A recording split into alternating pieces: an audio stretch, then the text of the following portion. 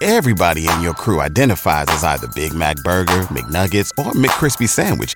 But you're the Filet-O-Fish Sandwich all day. That crispy fish, that savory tartar sauce, that melty cheese, that pillowy bun. Yeah, you get it.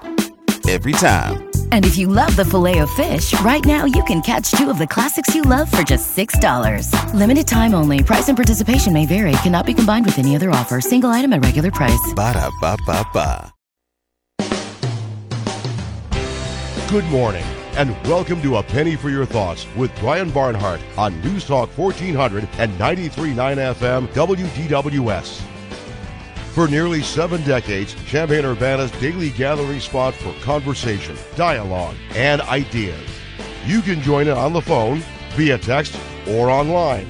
Our phone number is 217-356-9397.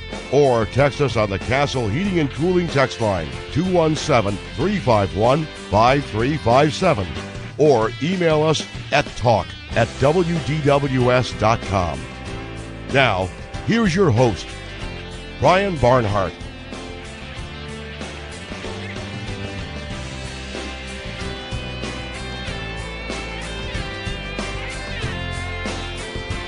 And good morning, everybody. It's A Penny for Your Thoughts. Yeah, we made it. And here we are. Good to have you with us. Nice and warm out there. Nice and toasty. 78 degrees currently. What's our high today? 90. Here as we head into the latter stages of the month of June. Good to have you with us on A Penny for Your Thoughts. You heard Gene Honda, our great friend, mention the phone numbers, 217-356-9397. That's the old-fashioned way. I've been doing that for decades. Text line, of course, very popular, 217-351-5357. Get a quick message into us and your thoughts on things. And you can email us as well. It's kind of in between. talk@wdws.com. Predominantly open line today. Jim Dye will join me, as he does a couple times a month. We'll sit in with Jim in the second hour. So if you have some questions for him, certainly, or for both of us, or whatever the case may be, some thoughts, you can certainly do that. Here in the second hour, we'll have an open line with me here for the first 45 minutes of the show. Diane Ducey, my fellow Unity High School graduate, in charge of publicity for a couple of different events. One is the Tolono Fun Days that are going on in my hometown this weekend, and we'll talk to her about that.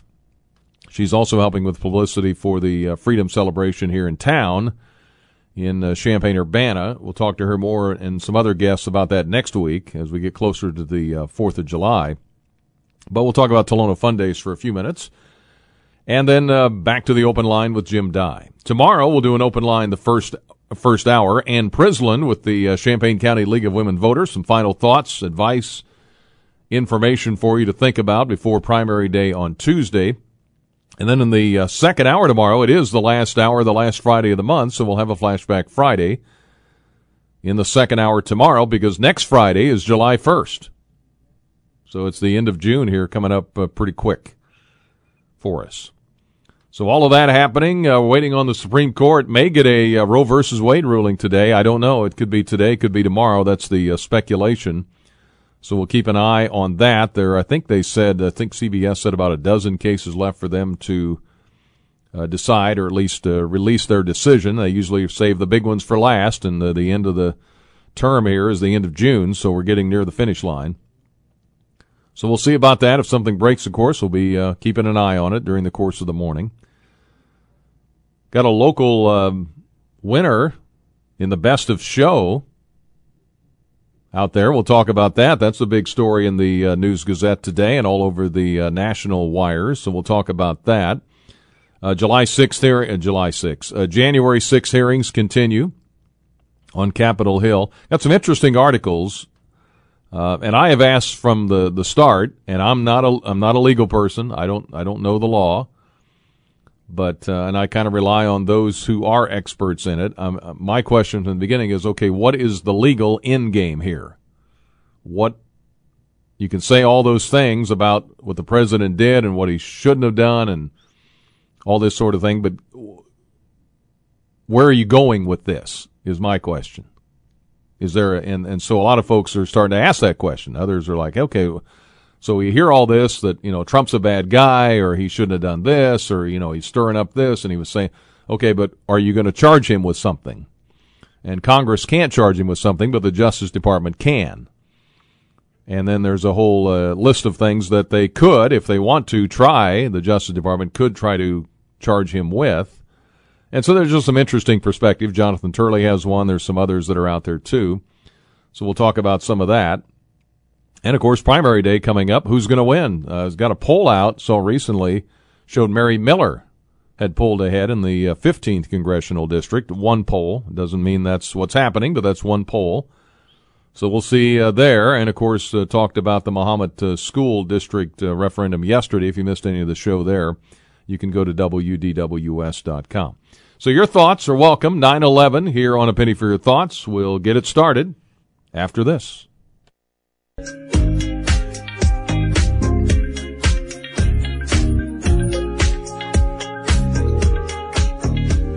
On A Penny for Your Thoughts, 9:14. 78 degrees. Part of the Champaign Center Partnership's 13 Thursday Campus Town promotion.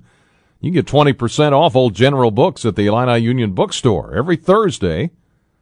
That would be today, correct? Yes, every Thursday until August the 18th. Great time to stock up on those summer materials. You need books to read under the shade tree at the beach, while lounging on the back deck, or when sitting inside on those rainy days.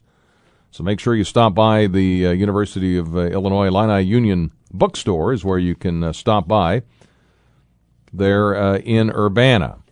And, of course, they have all the official stuff. The official bookstore of the University of Illinois Urbana-Champaign supplies you with all the officially licensed Illini souvenirs, gifts, and apparel, Nike, Champion, League, Legacy, etc. College-specific apparel. Maybe you graduated from one of the colleges, Geese College of Business or the Granger Engineering, LAS, or whatever. They're all in there. And they employ a lot of students every semester, located in the heart of Campus Town at the corner of Wright and Daniel in Champaign. The website's bookstore.illinois.edu. Go online, look for some things you can get. Or you can check them out on Facebook or on Instagram at Illini Union Bookstore. Illini Union Bookstore, one of our sponsors here on A Penny for Your Thoughts. 217-356-9397. Text line at 217-351-5357. And you can email us talk@WDWS.com. Tonight, you can hear the final Illinois Republican gubernatorial debate. If you haven't heard enough, if you'd like to hear more, it's in tonight, 7 to 8:30. And the last chance, I guess they'll probably all be together, the ones that are there, and you'll hear it tonight, 7 to 8:30, right here on DWS. Had a Little League champion crowned last night, the Kiwanis Little League champions. So congratulations to the folks there. Was it Bacon and Van Buskirk, right? Won the championship. Yeah, Kings of the Diamond, 3-2 over First Federal. So congratulations to that team. Boy, that trophy's a big one, isn't it? That's bigger than the kids almost. So that's pretty cool. They had that last night. We had it on the radio here as well. Just one poll that's out. Illinois 15th Congressional District. Now, this is still pretty fluid, I would think. But the last poll had Miller leading Davis 45% to 40%. Now, the margin of error was about 5 percentage points. And I took a class in college, statistics class, that told me the margin of error needed to be under 3 or at 3 or lower. Anything much over that, and you can always, there's a little more wiggle room the higher the percentage of error. But so who knows? But it says here Miller leads Davis 45 to 40%. Race was tied at 41% apiece in the first week of June. Miller leads Davis by 31 percentage points with Trump Republicans. And high propensity voters are shifting to Miller. President Trump going to hold a Save America rally in the district coming up next week.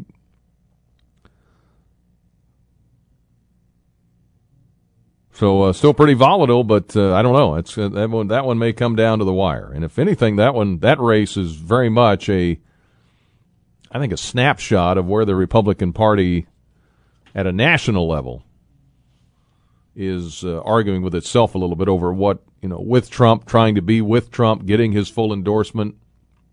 Rodney Davis is also along the way said, hey, help me finish President Trump's wall on the border.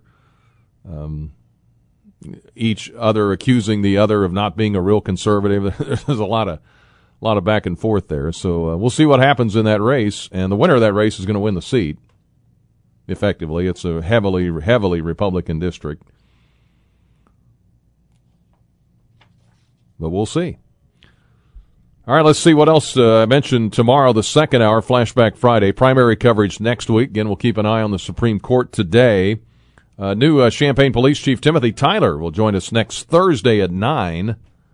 So we'll visit with the new Champaign Police Chief for a few minutes, and Justice Robert Steigman a week from tomorrow.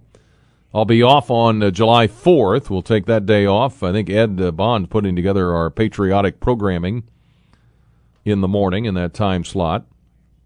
So you can listen for some of that coming up on July the 4th, and then back at it on July the 5th.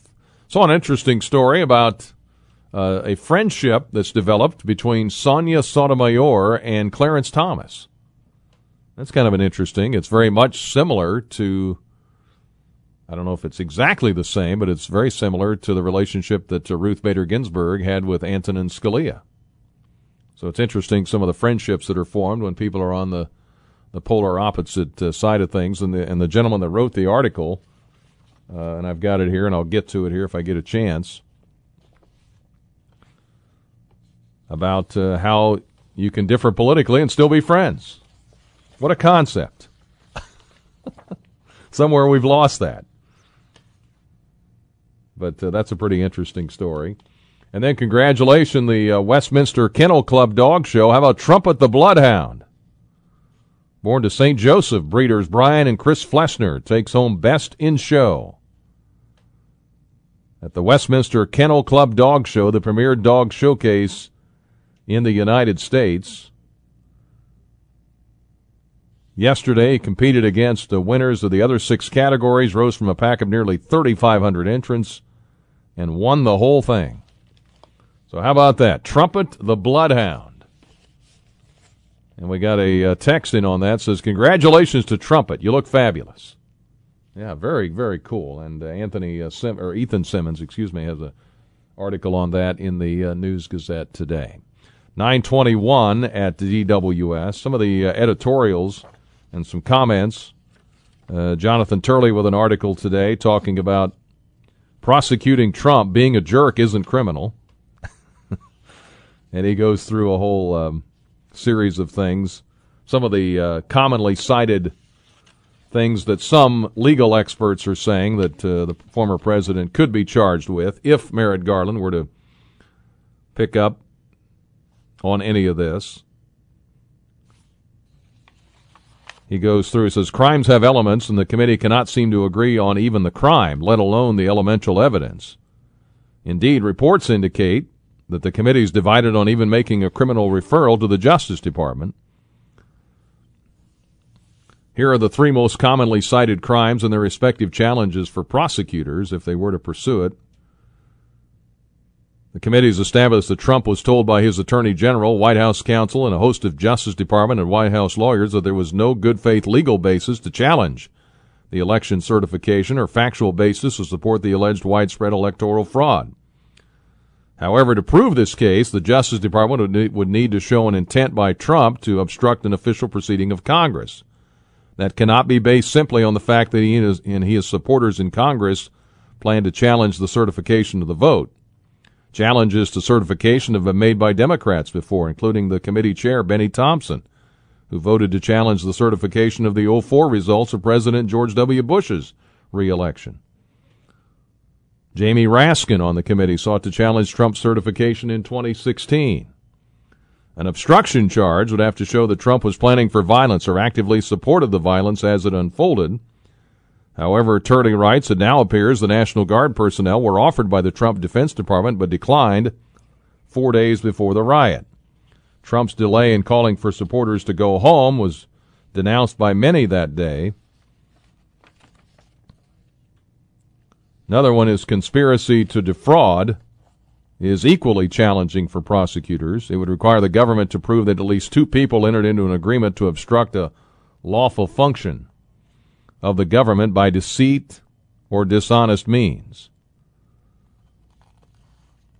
Trump may have been delusional or dishonest in siding with one team over the other. The committee has portrayed Team Crazy as a clown parade against Team Normal, but a clown parade does not make a criminal conspiracy. For a strong federal case, Turley writes, the charge would have to be based on proof that Trump believed these legal and factual claims were meritless. Not probably meritless, but entirely knowingly meritless. Trump has long used litigation as a business and political cudgel, often advancing weak legal claims. He has been criticized for treating the law as endlessly malleable. The Democrats themselves have supplied Trump with his best defense. They've often portrayed him as a megalomaniac who could not accept that he lost the election. They offered pseudo-scientific accounts of the shared psychosis of Trump and his supporters in refusing to admit defeat. To bring a charge over such a challenge could criminalize future challenges when one party claims the other lacked a good faith basis. And then the third one was there's been widespread calls, criminal charges, calls for that for seditious conspiracy. Indeed, to the thrill of many in the media, the D.C. Attorney General Karl Racine announced he was considering arresting Trump, Donald Trump Jr., Rudy Giuliani, and Mo Brooks for incitement. Then nothing happened. The reason was not any misguided affection for Trump. The problem was Racine could not make the case. The case has still not been made. The Select Committee may still have the smoking gun evidence of a criminal conspiracy. However, the committee if it hopes to do more than declare Trump a modern-day jerk, it still has to prove he's a criminal. So there you go. That's what Jonathan Turley says. And then there's some other layout I've seen of what some have accused Trump of, or what they think he might be charged with, and those are very similar to what Jonathan Turley ran through. Now, someone points out the federal government isn't the only institution that could charge Trump. He could wind up facing charges in other parts of the country, one in particular from Fulton County, Georgia. Experts do not expect the Justice Department to bring a case against Trump before this year's midterm elections. The trial would likely begin in 2023. And even if conducted in an expedited way, it would likely continue into 2024 when Trump is expected to run for a second term as president. But Merrick Garland is what a lot of people feel would be the key if that's their goal, is to get it to Merrick Garland for him to decide to get any charges. But if you're going to make charges, then you got to have a case to make. Other than that, we don't like him, or he's a bad guy, or he said really stupid things. So, I mean, that's Jonathan Turley's point, I guess, is what from a legal standpoint. So, anyway, I just found that interesting. 9:26. Greg is with us. How you doing, Greg? Hi, Brian. I have a comment about an ad I heard yesterday about this lady that's running against Rodney Davis. Mm-hmm. Yeah, he might have voted to fund Planned Parenthood, but the way these bills are written, there's no clean bills anymore. That was probably buried in hundreds of pages, and that's the way stuff gets done anymore. Oh, it happens all the time. Sure. I mean, Mary Miller voted against the defense bill. From what I understand, voted against the defense bill because it had some things, and a lot of women in Congress voted against it because there was something in there that pertained to women that they voted against. Yeah. And you know, I mean, you can dig anywhere and you can say, well, hey, he or she voted for this or for that, and turn it into a bumper sticker or a commercial, but that doesn't, things can be taken out of context all the time, and they do it all the time. Both sides do. Yeah. I mean, it's also this January 6th committee. I don't know how Adam Schiff can get on TV with a straight face and the way he's lied to the country. He lied for 5 years about this Russian collusion. It was found out to be false, and they still believe him. But, Rush Limbaugh, I'm not a huge Rush Limbaugh fan, but I occasionally listen to him, and he did say one thing that was correct, and it's correct to this day. The Democrats tell us who they fear by how they attack, and that's exactly what they're doing with Trump. Trump wasn't perfect. Trump's no longer in office. Joe Biden is supposedly running this whole mess. This gas, this inflation, this whole thing is on Biden. And the media is using this January 6th thing to talk about everything but the mess that's in the White House. I don't think if we had an honest media, we would never had Barack Obama or Joe Biden. Neither one of those guys was vetted. Joe Biden's been a failure for 50 years in D.C. Why would anybody think he's going to change now? He told everybody what he was going to do before the election. I'm going to put the oil companies out of business. So anybody that voted for him that's enjoying this $5 and $6 gas like everybody else, they got what they voted for. Let them enjoy it. Hey, thank you, Greg. Okay. Appreciate it, sir. Thank you. Good to hear from you. By the way, Rich Lowry wrote yesterday, and he's Republican. He leans Republican, obviously. He's a conservative writer. But he said, headline in his opinion, Republicans need a leader without Trump's 2020 obsession. He says Republicans need to move on from 2020 and don't read back and relitigate all of that again. Say it's time to move on. Go with DeSantis or go with whoever. That's what he says. So it's interesting. All right, 9:30. Got some planets are going to be aligned here. Let me tell you about that here in a moment. But first, this quick timeout on A Penny for Your Thoughts.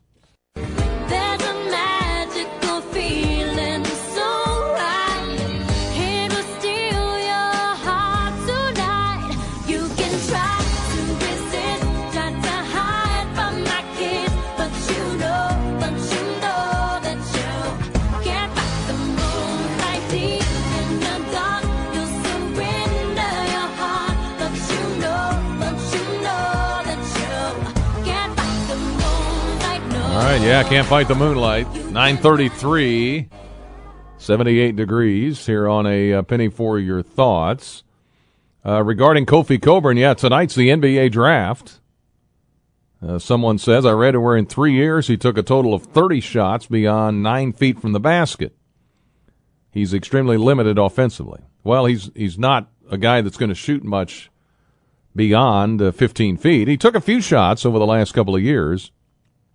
And you're right. I don't know what the exact number is, but you're probably in that ballpark.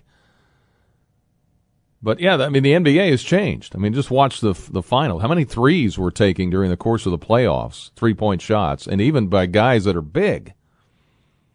If you're a big guy, you're shooting. And I know that. But I think there's a place for him somewhere, I would think. Just his size, and they can work with him on his shot. His attitude is terrific. He's a great young man. He checks all the boxes that you want. Responsible citizen. He's going to work hard. He's going to get better. Be interesting to see if he does get drafted. If he's not, what happens to him. But good luck to all the guys in the draft. Maybe Alfonso Plummer can find a spot somewhere. That'd be cool. And some of the other guys that are out there in the NBA, they're keeping an eye on it tonight in the NBA draft. Keeping an eye on the sky, by the way, is our buddy Dave Leake, who works here as well. Hi, Dave. Good morning, sir. How are you? Hey, good to have you on. So the planets are all aligning, right? Yeah, I have to watch the word align because a lot of that means different things to different people. Let's just say there's a nice display of planets in the morning time sky right now. Yeah, so that's now. So was it Mercury, Venus, Mars? Yeah, Jupiter and Saturn. Jupiter and Saturn. So in that order. Yeah. Okay. The thing that is getting the planets are always out there, and the thing that really is getting some airplay now is the fact that they're all in order. You do have to get up pretty close to sunrise to see Mercury. It's going to be the toughest to see, but Saturn right now comes up. In fact, tomorrow morning, Saturn will come up about 11:30 p.m. and Jupiter 1:15, Mars 2 o'clock, and then you got the crescent moon in there. Will come up at 3 a.m. Venus about 3:45, and then Mercury about 4:20, all tomorrow morning. Oh, wow. So is that early in the morning the best time to see them all? Yes. Okay. Yeah, definitely. Yeah, so you do have to set an alarm. You have to be on Brian Barnhart time. Get up early and check that out. The thing, though, is it spans a large part of the sky. Mm-hmm. So, in other words, if you take your arm and make a fist and hold it out at arm's length, close one eye and sight along it, that fist that you see is about 10 degrees of the sky. Well, these planets span about 100 degrees. So if you can imagine from Mercury out to Saturn, about 10 fists side by side. So they're not all in one particular spot in the sky. They kind of are spread out. The thing that's cool, though, is that the solar system is relatively flat like a pancake. And with all the planets kind of being on the same side of the sun as we are, that's what it looks like to us. You can take your finger and trace a line from Mercury all the way up to Saturn in the sky, and that's the plane of the solar system. You can actually see that. Wow. Well, you just know all kinds of things, Dave. Well, that's what they pay me to do, right? So which direction? You want to look in the east. Look to the east. Okay. Look in the east. And again, depending on Saturn will be up before midnight. But if you want to catch the other ones, again, Mercury is the toughest to see. In fact, by the end of this month, it's going to be very difficult to see because it's the closest planet to the sun. And obviously, you don't want to look at the sun. So you want to get up maybe around 4 a.m. and you need to have a low eastern horizon to see Mercury. But Venus will be the brightest thing out there. And again, tomorrow morning, the crescent moon won't be too far from it. It's been about 100 years since this has happened, and the next time it'll happen will be 2041. So if you want to set an alarm, again, you need to have a low eastern horizon, but get up and check it out. Yeah, and you can see all that with a naked eye. Yep. I mean, you don't need anything special. Yeah. Nope, they're all relatively bright. Venus will be the brightest. The planet Uranus, believe it or not, is actually in there too, but you do need some optical aid if you want to see that. Okay. Well, the cool thing is they're in order, so that's what's unique about it. So if you know your planets, you can just go right down the line. Yeah, and do know that they're really not lined up. Obviously, the planets are all at different distances from us. Right. We have to keep in mind that we live on one of those planets that's moving, and that's what it looks like from our point of view. Okay, Dave. Hey, thank you. Appreciate the time. See you later on today, mate. Yep, thank you, sir. All right, Dave Leake, a long time at Parkland, of course, now retired from there, but working here. His retirement gig is with us here on the radio, so we appreciate him being with us here this morning. 9:38 at DWS. Open line time here predominantly this morning. Diane Ducey will come in for a few minutes. We'll talk Tolono Fun Days. We've also got Jim Dye with me in the second hour for an open line. And keeping an eye on the Supreme Court. One headline here says the court rules in favor of gun owners in a New York case. So there's one big ruling today. And we'll see if we get anything on Roe versus Wade as well. But all eyes are on the Supreme Court there in D.C. We'll keep an eye on it as well. 9:39, back in a moment.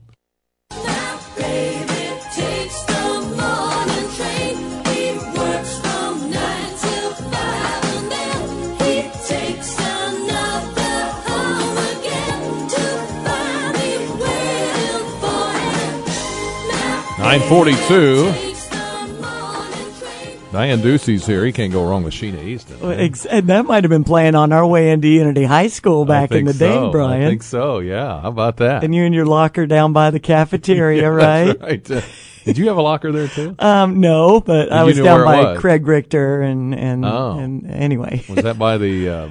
like halfway down to Imani's room down at the end. Anyway. Okay. Very good. Yep. Yeah, that building's still there. And people have asked me, there's so many Unity people that are in broadcasting, you know, Stevie and I, and, Dave Gentry, and I don't know. Do we have good English teachers? Were we always good at speaking? I don't know how that happened. Yeah. But it's pretty cool. That's good. So your hometown Tolono with the big fun day this weekend. Yeah.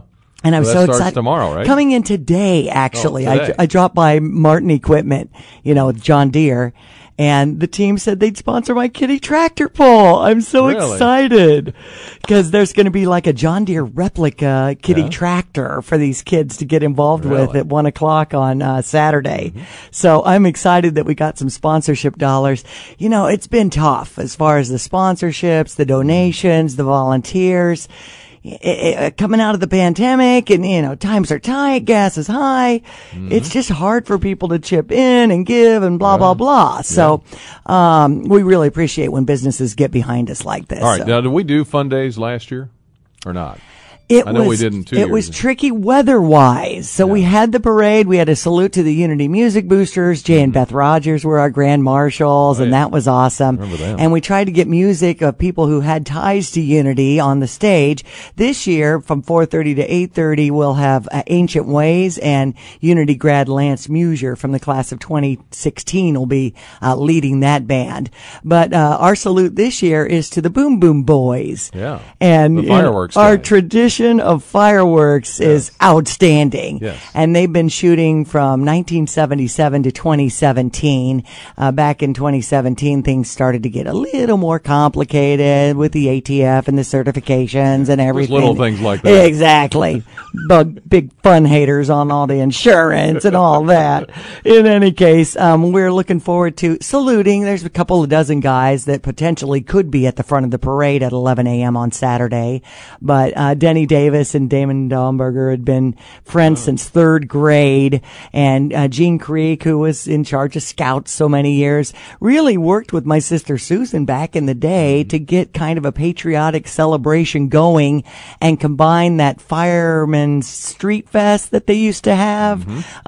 So we kind of made Tolono Fun Day out of that. All right. Well, there's a lot of parts to this. So yes, it's there is. The next couple of days, Friday, June 24, Saturday, June 25.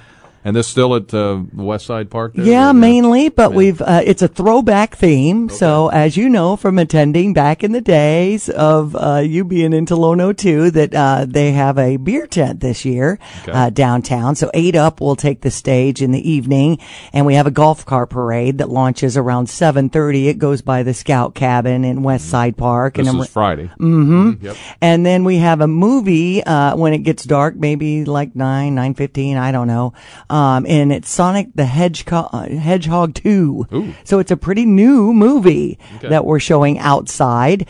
And then we have the flag ceremony and all the different churches in town with a little portion at the pavilion in the morning in the Masonic Hall. Ray Cummings probably reached out to you, as he does many of us Unity grads, as our English teacher from back in the day, because he's a big Mason. Downtown Tolono's doing their breakfast for $10 a head. And that's 7:30 to 10:30, and the parade's at 11. And of course, the primary's coming up on the 28th. So you'll see a few politicians. We'll see a few, that's for sure. But again, the Boom Boom. We haven't heard from any for months. I don't know. Imagine that. So in any case, that's going on. And then I mentioned the kiddie tractor pull. After the parade kind of dumps out into West Side Park, the crowd starts moving and shaking in the afternoon, and 1:00 is when that Arcola sanctioned kiddie tractor pull will take place at the Big Diamond. You can also at East Side Park take these Summer Skies helicopter rides for $40 a person. And East Side, of course, is where the junior high used to be. Yes, that's right. Thanks for getting retro. I still miss that building. I know. Anyway, but that's where the park is. And, they had that slide on the side where I think... I used to, down, the fire escape. Every once in a you weren't supposed to go down unless you really needed it. I did. Did you? No, I didn't. Sometimes I was a rule follower. I don't know about you. My husband, Mike Anderson, calls me a rule bender. Yeah, okay. And he is also a rule follower. And so the music I mentioned, helicopter rides. Okay, good. That's kind of cool. Yeah, okay. We have shuttles to alleviate some of the parking hassles around West Side Park.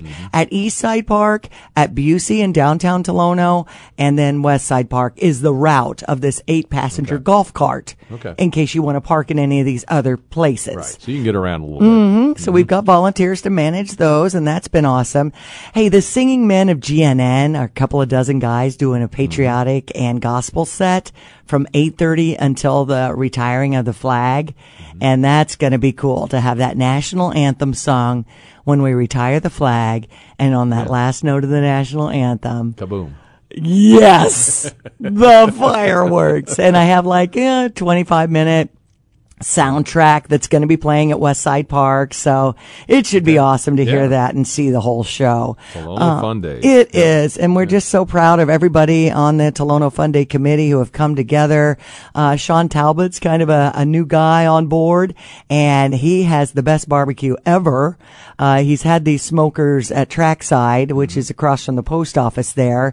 And, you know, there's certain weekends where he features his pulled pork, and it is so good. So he's going to do some sandwiches for us. So if you, have one of those meals for, like $12 or something, or get a sandwich on its own, or whatever you want to do, it goes to our festival. So that's another good way to give. Plenty to see and do. There's a lot of people set up the displays. vendors, the arts and crafts. There's food usually on the probably tennis over court. 50 when it comes to selection of stuff that you can buy and things for the kids and the inflatables, and the tennis court is full of the fair food and all that. Monocles was there, right? Yeah, I believe so. Okay. Beth Swigert was in your class, right? She was. Yeah, Beth Throneberg. Known her since kindergarten. Larry Throneberg, her dad, celebrated 81st birthday yesterday. It was his birthday yesterday? Really? So how did I miss that? And Larry's into the Cubs and the Cardinals, of course, and his wife Luann, I believe, Cubs, and he's Cardinals. Oh, he's Cardinals. So they were a Tolono Fun Day Grand Marshal a few years back. So continuing the tradition and living in my neighborhood, actually. And we sure appreciate everything that the people of Tolono do to support this festival. And, we know that the fireworks are loud. Sometimes if you turn up some classic rock music or something in your living room or whatever, the dogs don't get as freaked out if you have that pulsating beat. Just a little tip for people around this time of year, Brian. The cow drop. The cow drop. Remember that? Drop. And you buy a $10 square. And I was hard time explaining that to my daughter years ago. Where the number 2 lands on the square, the person who has that number on the square wins essentially a 50-50, I believe, is how we do that. Kitty. And Betty Harden used to run around with this notebook. So we still have a notebook, and we put your name in it, and it's $10 to get in on the cow drop. And that's at the Village Building. If you're thinking, I'm in Tolono and I'd like to skirt on by today and get a cow drop square, you can do that. Okay. You can follow on social media. TolonoIL.us is our website too. So, you can follow Tolono Fun Day activities there. I just did a quick online search and was able to find the whole lineup. ShambanaMoms.com. It's got a nice spread about the whole agenda for us too. And the raffle tickets this year, we're just doing a $10 raffle ticket, and we're doing a $2,000, $1,000, and $500 prize. Okay. And that's a good way to support the festival and get in on maybe trying to win something. Sounds great. Awesome. You're doing well? I think I've covered everything. Could that be? All in one breath. You mean you're done?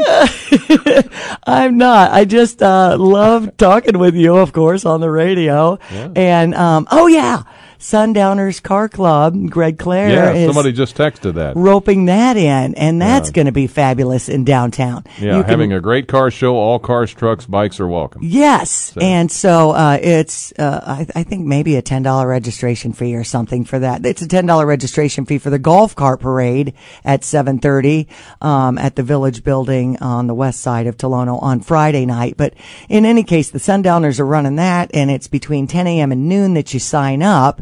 And then between noon and 3 is the actual show.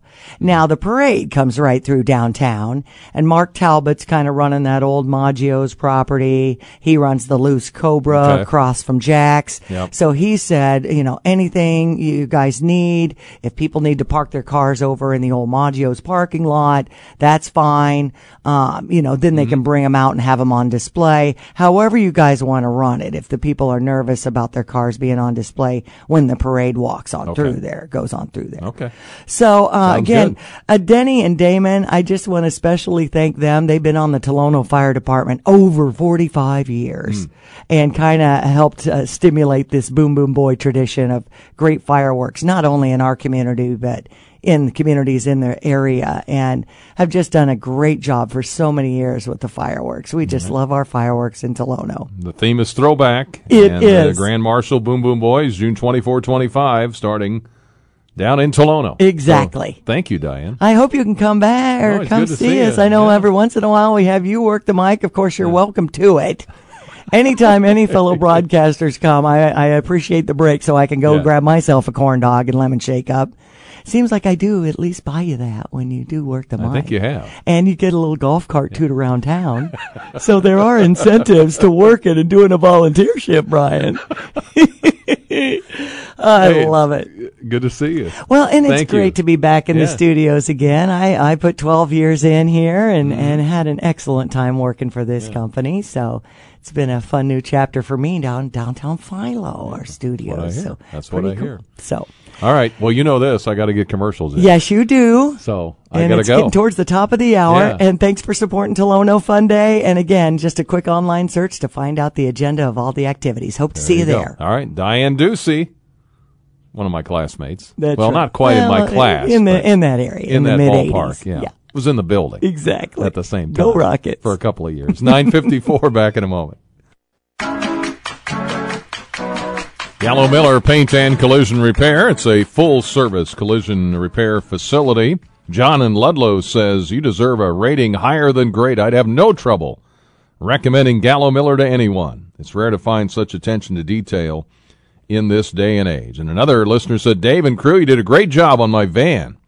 People asked who did the repair. I told them it was you. The staff was very courteous.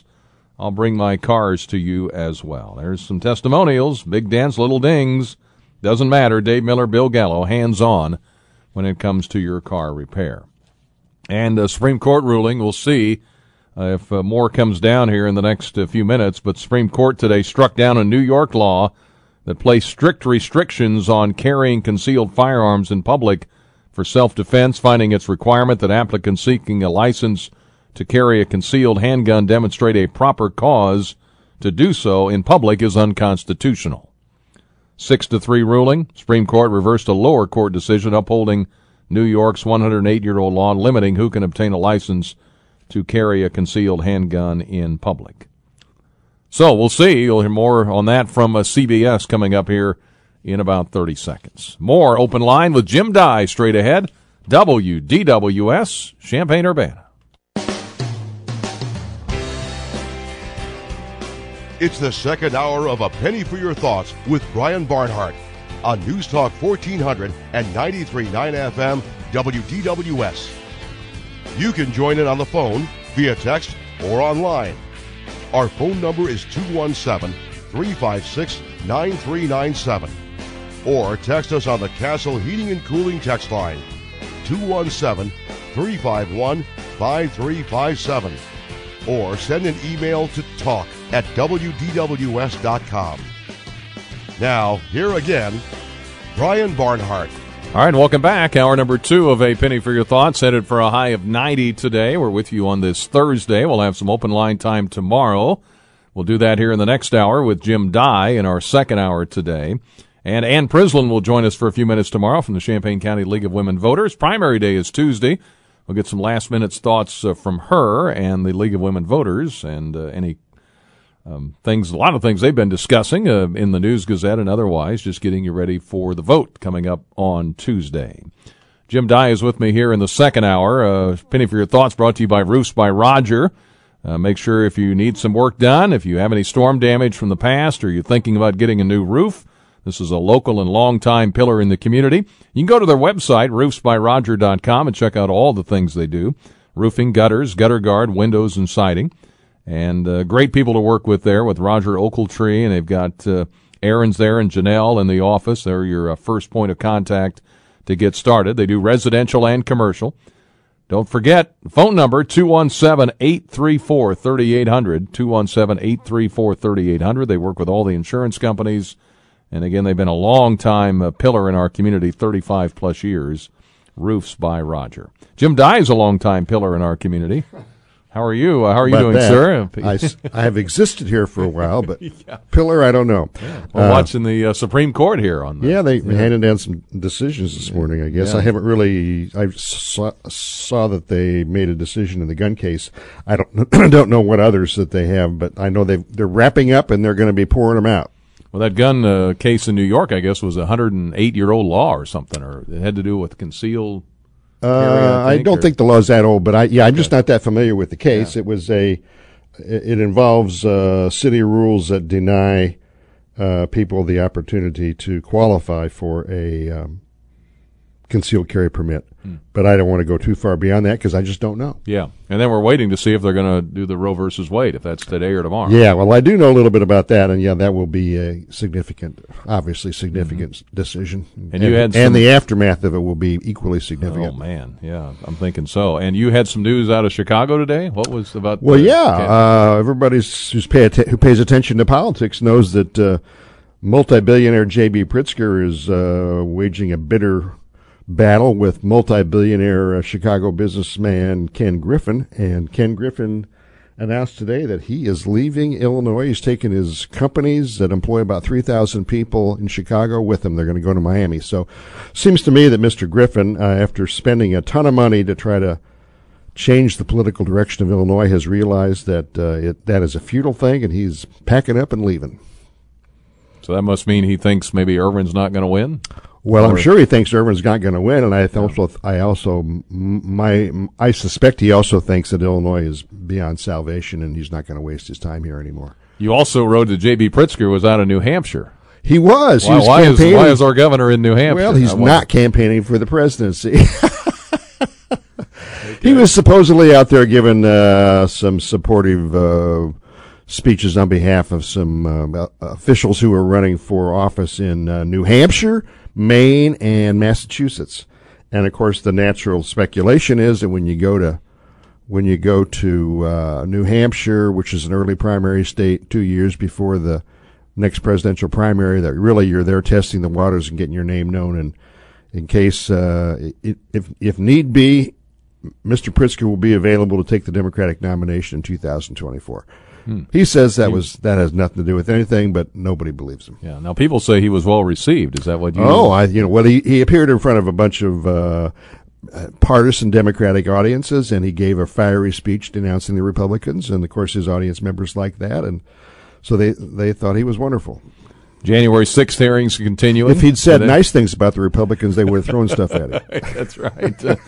January 6th hearings continue. Yeah. So I don't know. There's talk, about what is their end game on this? Are they actually going to try to do they want Merrick Garland to charge him with something? Charge Trump with something? Well, that's interesting, because the supposed end game is that they're going to file a report with a criminal referral, but I don't know how that's that would be a significant thing, and I guess it would be a PR move to diminish Trump. But at the same time, the Justice Department has been investigating this thing for months now, and they've charged hundreds of people with crime. So, if there's something there on Trump, they don't need Congress to tell them what they should do.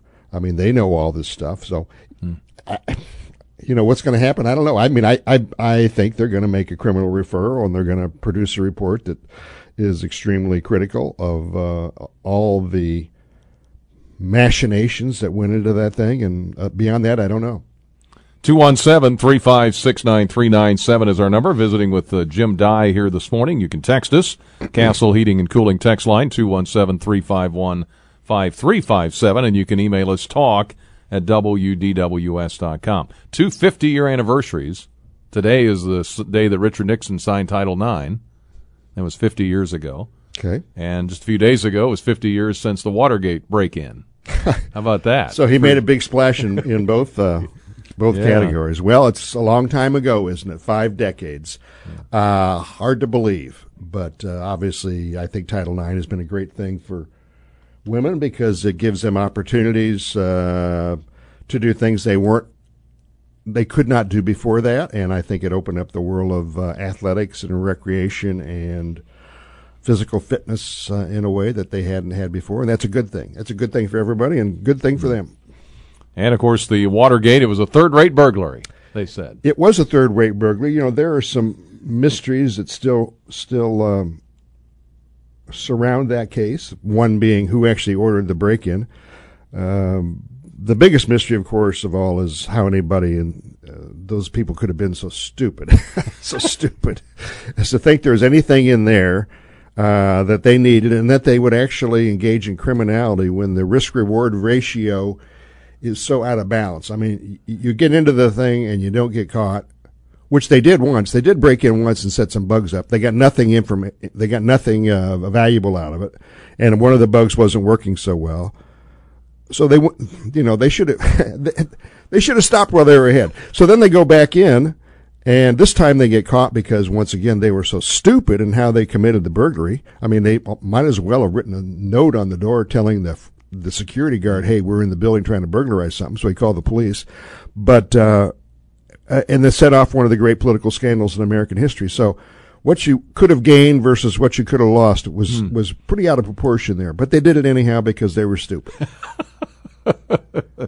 Yep, and it turned out, you know, they won the election in a landslide anyway. Yeah, Nixon won 49 states, the biggest landslide in the history of the country. Yeah. But that didn't last too long after things started dribbling out, and people started talking to save themselves, and pretty soon it's every man for himself.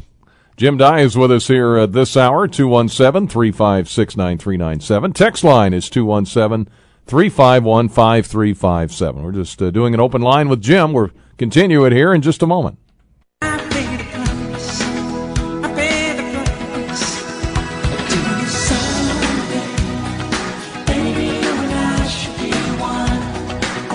On A Penny for Your Thoughts with Jim Dye here this morning up until 11 o'clock here on this Thursday. Good to have you with us. Let's go to the phones here. Steve is with us. Hi, Steve. Good morning. Hey, good morning, guys. Nice warm morning to Jim and you. Yes, sir. I just had a question. I heard last week that the Grand Rapids, Michigan city government settled with the family up there for $1.8 million when their family member was killed by the police department. And then, of course, we all know about the George Floyd deal and what their family settled with the city of Minneapolis. But what happens when a police officer gets killed, like Mr. Oberheide? We never hear how much, who protects them or what kind of a settlement or how are they protected for the rest of their life for losing their husband and their father? Well, the reason these guys, the two cases you cited, and one I'm familiar with and one I'm not, ended up with so much money is because they filed a lawsuit. When police officers are killed or injured on work, I mean, sounds cold to say it, but that's a foreseeable outcome of the line of work they pursue. So their benefits would be more in line with what the state and state pension benefits and state law provide in terms of family support. So I'm sure that the Oberheims are getting some kind of compensation for the loss of Mr. Oberheim. It's one of those things that's generally pretty private, but there are benefits outlined in state law that would indicate what they're getting. So, I mean, I'm sure they're being compensated in some form because of the loss of a family member, but it's totally different than these things that go to court as a result of lawsuits. Even the Black Lives Matter, they could come out and say, hey, we'll give so and such money because, a black guy, shot a police officer, but they're not making any contributions and to the family or anything like that. So no, that cost is picked up. Short end of the stick. Oh, well, of course. But that's just a different thing. But the costs are picked up by the taxpayers. But it's not equal to compensation the other way around when police officers, and wound somebody or kill somebody, and then the family gets millions of dollars. Right. Well, you have these things with these political settlements. I mean, I can imagine the city of Minneapolis probably would have paid a lot more to the Floyd family just to get it out of the headlines. So, okay. But I just hope the Oberheim family's taken care of above and beyond. Well, I think they'll be fine. I mean, I know that a a lot of money was raised. What was the online drive that they did? You know, not that the family did, but that others did for them, for the daughters, and all that went on there. I'm just not familiar with the details, but I think Mrs. Oberheim, didn't she make some charitable contributions or use part of that money to establish some sort of program? Do the Peacemaker Project and all that's going on there. Yeah, there's a lot going on there. So, all right, Steve? Yeah, it just bugs me, though, when big settlements go to the families and the police officer's family, you seem to get the short end of the stick. Hey, very good. Thank you, sir. Appreciate it. Good to hear from you. I had Dave Leake on earlier talking about the planets being in kind of an order. You know, Mercury, Venus, Moon. The moon's out there. They're all not. He said not lined up officially, but they're going to be on the horizon. A couple of texts on that. Dave Leake is so smart. One listener says. And good morning, Brian. I'm here on Spaceship Earth, and I'm going to just kick back and enjoy the ride. Yeehaw, baby. Does he have an alternative? I don't know. That's pretty good. I like that. You know, there was long ago. There was that play called "Stop the World, I Want to Get Off." Not possible. Mary Miller, Rodney Davis. Trump's going to be in Adams County. I guess. That's really interesting because we got the days are winding down to a precious few, and on Tuesday they're going to vote, and on Wednesday there's going to be silence because they're not going to be attacking each other anymore. And that's a good thing. So it'll be nice to get that wrapped up and get all these politicians to shut up for a while. We've seen some polls that have showed Miller slightly ahead, still about 15% undecided. Any idea which? Any sense? I don't of really how that have any way to tell, but I sense that she's going to give him a really good challenge, and he is very, very concerned. But that's just a feeling I have. Now, I was talking yesterday to a member of the Sullivan campaign, and he was passing along totally unsubstantiated, third-hand, hearsay, unreliable rumors, which I'll share with you. He said the word is that the Sullivan people, the Sullivan campaign team, has basically been indicating that they expect to get less than 10% or less in the vote, and that he's going to take a drubbing. And they're selling the idea that the top two runners are going to be Bailey and Sullivan. So we'll just have to see about that. But you're talking about Irvin being a Irvin being third. What did I say? Yeah, Sullivan. Irvin is going to get third, crushed. Yeah. Okay. And he came into this race with a big splash and all that money behind him, but then all of a sudden, other big money. Much of it, which was provided by the Democrats, came in on the opposite side to skewer him. So that effort is not going anywhere. It looks like. Yeah, Bailey's too conservative. Vote for him. Was the governor? That's right. And the Democrats have now expanded that theme to the Attorney General's race. They're attacking the Republican that they prefer to run against. Tom DeVore is too conservative for Illinois, hoping that Republicans will say, "Well, you can't attack Tom DeVore for me. I'm going to vote for him." So therefore, the Democrats will win in November. So they're expanding on their effort to manipulate Republican voters. All right, Mark's up next. Hey, Mark. Good morning, gentlemen. Hey, I want to talk about the referendum, Muhammad.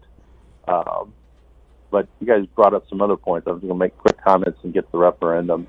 They want to convict Trump, and yet here you got Joe Biden and his boy Hunter's laptop that conclusively proves Joe Biden's a tool of the Chinese, amongst other things like the Ukrainians.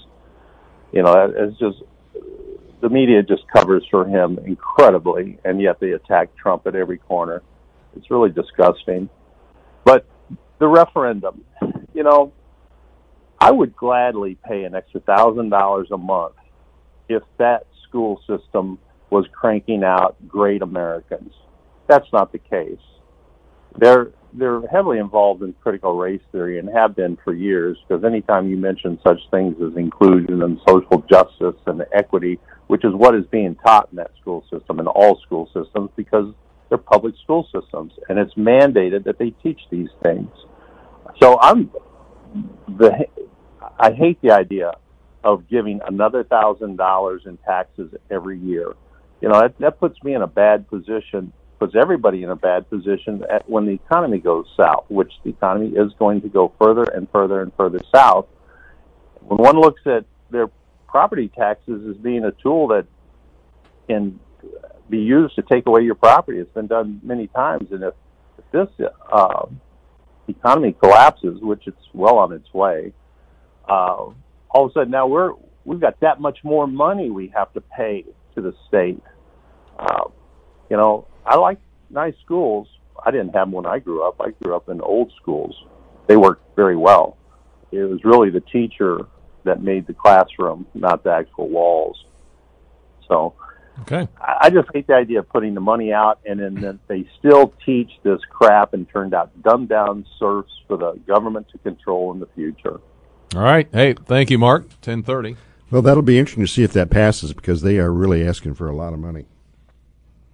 I think it's $98 million, I think, is what the bond issue is. And I know living in Muhammad, it's been talked about a lot. Yeah, back and forth on it. You know, when people have nothing to say about virtually all the taxes that are imposed on them, but when you give them a chance to say yes or no, they frequently take advantage of that and say no. So I would be surprised if it passes. It might because, they got a lot of people there that are really fired up about their schools. But you also have a lot of people who are legitimately concerned, can they pay this? Can they pay that, on top of gas skyrocketing and inflation? And then you have, would you like to pay more for your schools? Well, maybe not. Timing is everything. Yeah, the timing could not be worse.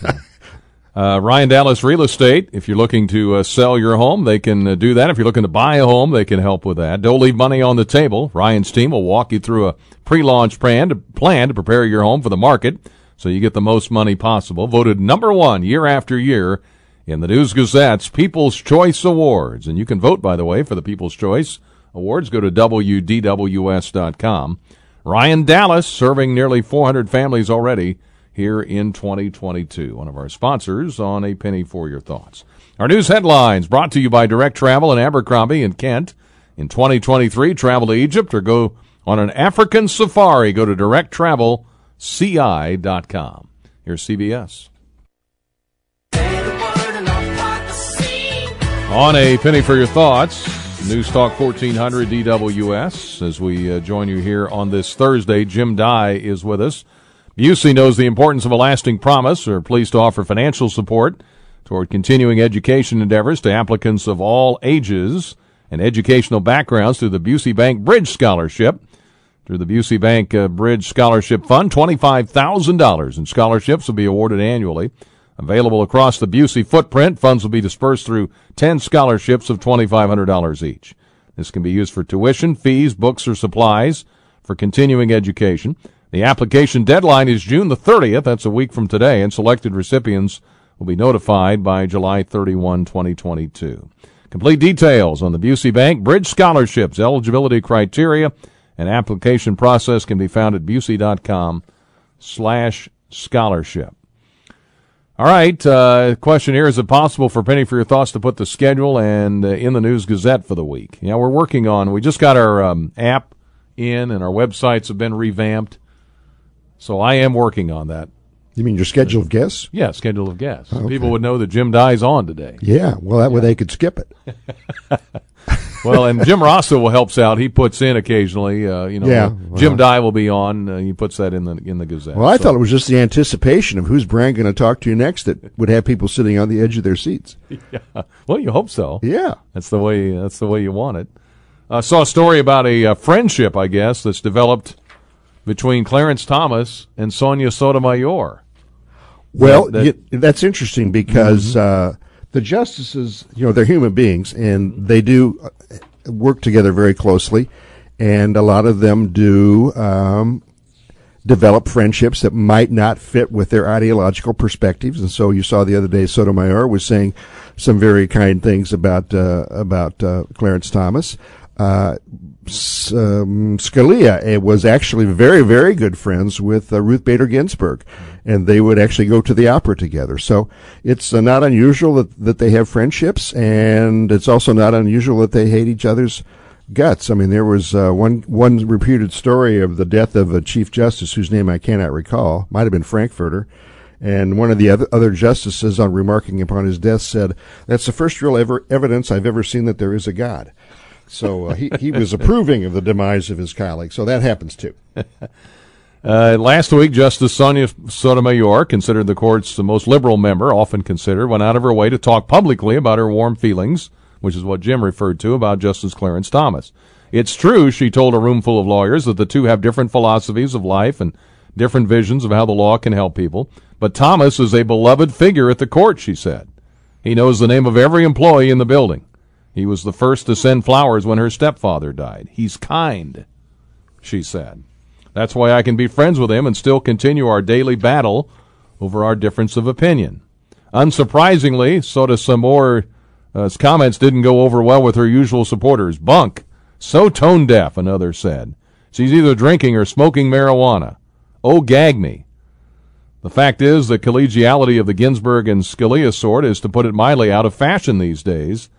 Instead, antipathy between liberals and conservatives around the country is the norm, and Democrats and Republicans increasingly see each other as immoral, closed-minded, and unpatriotic. And goes on to say that it's nice to see this. That's basically one of the signs right now of the times, is that you not only have to disagree, you cannot just disagree respectfully. You have to disagree disagreeably and consider your ideological opponent or someone who shares a different view on an issue with you as some sort of a moral reprobate who shouldn't be allowed to live. I mean, that's kind of where we're at. That's one of the fallouts of this really divisive time. And it's really unfortunate because it creates a lot of unnecessary ill will, and it makes it hard for people to actually get together on things where they have common interests. But that's where we're at right now. Says democracy requires cooperation and compromise with one's political opponents. That's almost its definition. It requires a basic, even if grudging, respect for adversaries. And if you can't muster that, then it requires at least an adherence to agreed-upon rules and norms. It requires a belief that debate and deliberation can lead to progress. To many Americans on the left and right, it's a time for battle stations, not dates at the opera. Friendships across the aisle and even basic civility towards one adversaries are often viewed as a kind of betrayal or at least hypocrisy. Efforts on the part of politicians to find common ground are seen by many as consorting with the enemy. There's a surefire way to be taken advantage of. But this writer says that the alternative, retreating to our corners, doesn't seem to work either. So, I don't know. There you go. I found that interesting, though, the friendship between Sotomayor and Clarence Thomas. Hey, just a quick comment on the Muhammad Seymour Schools discussion. The old building I worked in there was great until it literally started crumbling, and chunks fell into the upstairs ceiling of a couple of rooms that got blocked off from use. It needed to come down. The junior high in Muhammad is in that bad a shape, so something needs to happen.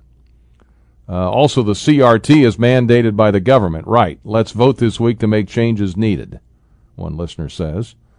Anna Tech says, and I am on the edge of my seat today with Jim Dye. Holy cow. So there you go. All right. Yeah.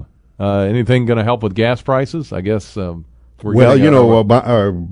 has talked about, well, on the margins perhaps. Couple things. Biden has announced that he wants to suspend the federal gas tax of 18 cents for 3 months, and he's hoping that other states will do that. Well, Illinois has taken a marginal step by delaying a scheduled July 1 tax increase of about 2 cents for 6 months, gets him past the election. But there may be some movement at the federal level, although I understand Congress is very skeptical about that. The other thing is that I think we're seeing a little bit of moderation in demand that is causing the prices to fall just a few cents. I mean, I think I've seen gas prices like $4.95 lately, and they were over $5 for a while. That's because people are buying less gas because they can't afford it. And I saw a story yesterday indicating there's more people carpooling. People are trying to be more efficient in terms of when they drive and what they do when they drive, like making sure they do all their errands in one trip.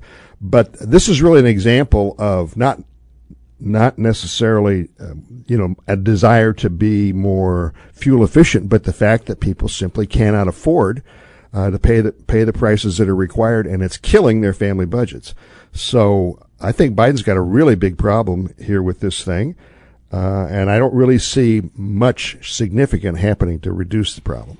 And this goes back 100 and 150 years. Blaming the oil companies is an easy target, isn't it? Yeah. It is. I mean Teddy nobody Roosevelt, likes oil companies. Nobody likes big corporations. They're nameless and faceless bureaucracies, and they're the ones that present you the bill. But if it's just rapacious oil companies deciding willy-nilly they're going to start charging $5 or $6 a gallon, I mean, why didn't they do that 3 years ago when it was $2? If it was just that easy.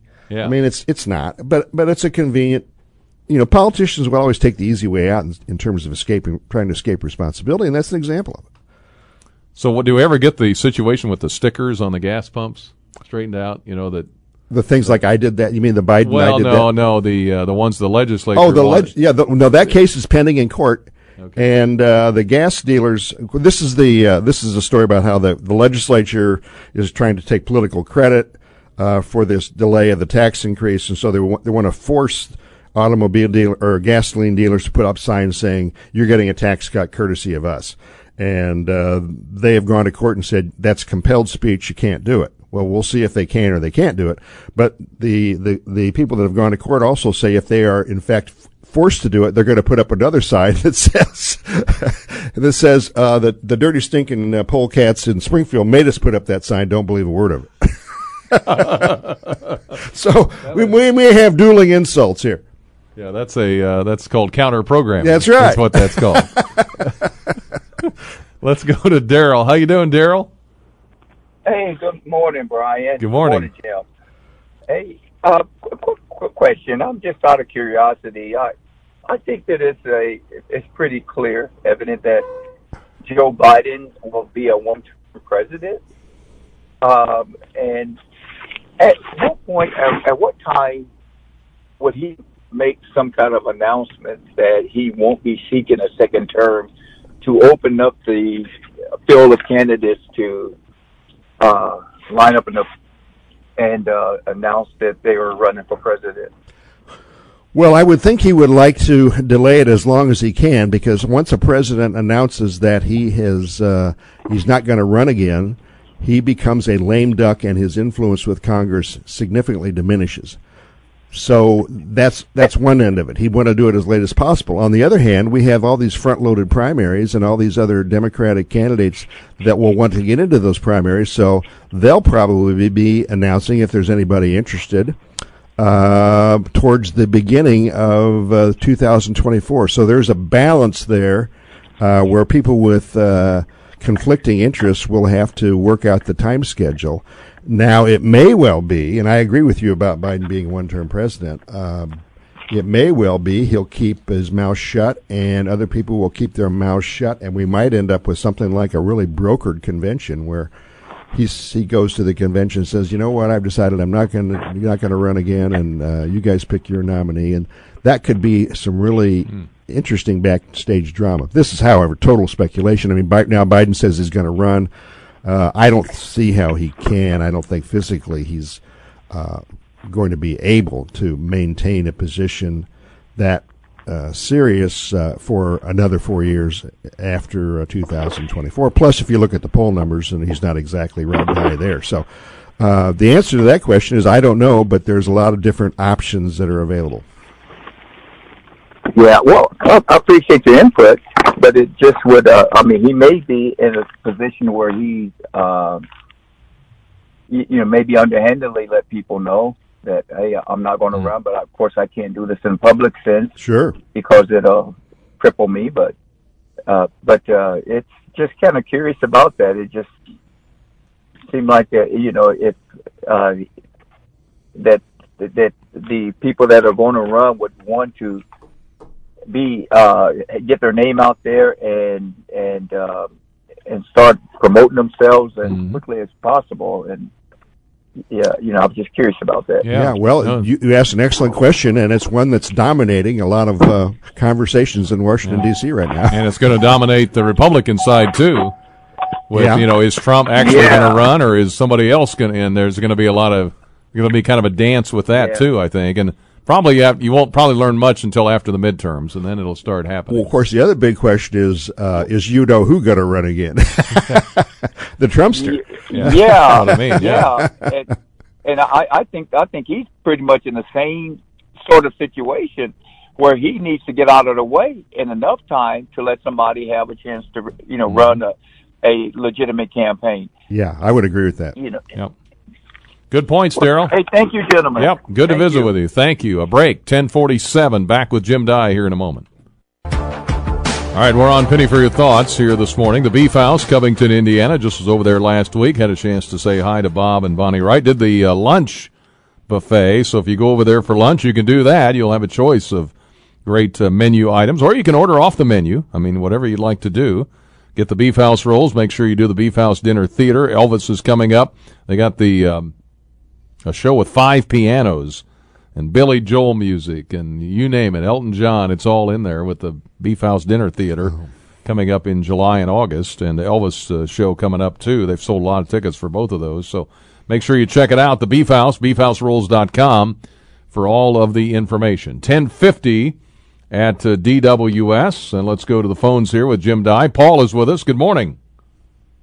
Good morning. I got well, everybody's blaming Biden for the gas prices, but you have Putin, which started a war with Ukraine. That didn't help on gas prices or oil prices. You have hedge fund operators who play the game and drive the oil prices up. So, and then you got oil companies, which basically you look at their profit margins over their quarter that are making $9 billion profit over the time. They could be cutting back on some of the stuff. And the other thing, refineries have not been built since, I don't know, I think 1930s or, well, maybe more sooner than that. But there hasn't been much done on refinery. And yeah, that can get to be that can be to get to be the choke point, right? If your refinery capacity is limited, then that's it. Right. Right. And that's been a big issue for many years as far as that goes. But as far as the oil companies getting their tax discounts over the many years, that should have been eliminated, I don't know, 70 years ago. But they're still getting that tax break. They're not paying any taxes. So there's a bunch of stuff that goes into that, and I don't know if you want to call it capitalism at its best, I guess you might call it. But the other side, and I think Congress needs to do away with what the Supreme Court, and I forget the term, where they made corporations people. That needs to be eliminated, and I still can't think of the name of that. You got a old timer's moment here. I'm 80 years old, so but that's anyway.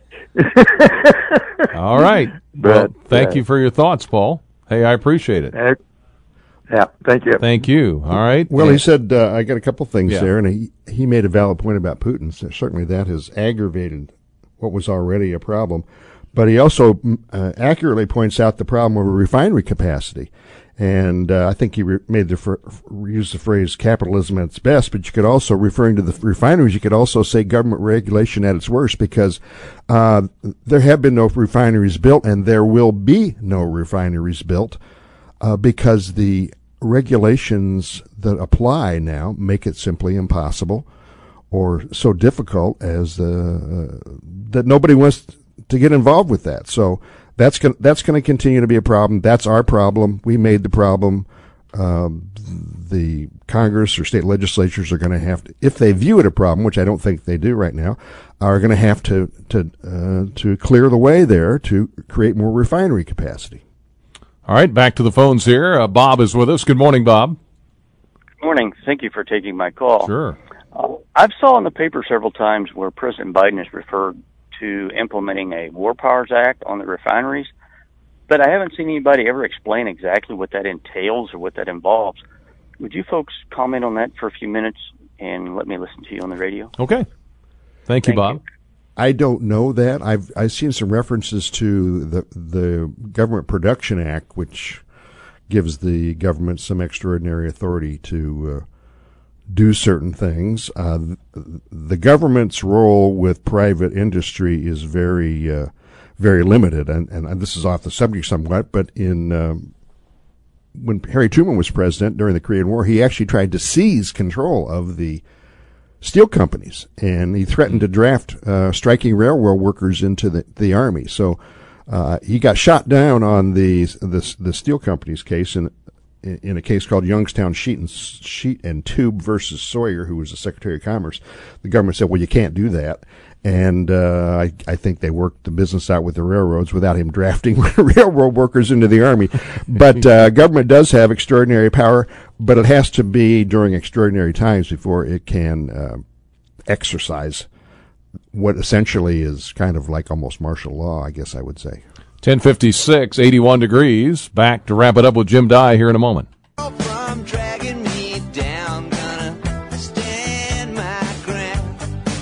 10:59. I got about 40 seconds or so here. One texter says gas prices are already headed downward. The market price determines it. Very little else outside of supply and demand. And I'm so glad I didn't miss Jim Dye this morning. Can't wait to save all that money from the gas tax cut of 18 cents. They have tripled the cost of a gallon of gas by shutting down oil and gas drilling. I'm going to celebrate and drive to the Sydney Dairy Barn for ice cream. Boy, there you go. That guy's fired up, isn't he? How about that? All right. Hey, thanks for being on with us again. Oh, my pleasure. And a happy 4th of July. That's coming up. That's coming up. Yeah, it is. So, happy birthday, America. Thanks for being with us, and appreciate all you being there as well. We'll do an open line at the start, talk with the League of Women Voters a few minutes, and then do our Flashback Friday tomorrow here on Penny. WDWS Champaign-Urbana, thanks to Blake Landa for his help today. Glad you're with us. Enjoy the rest of the day.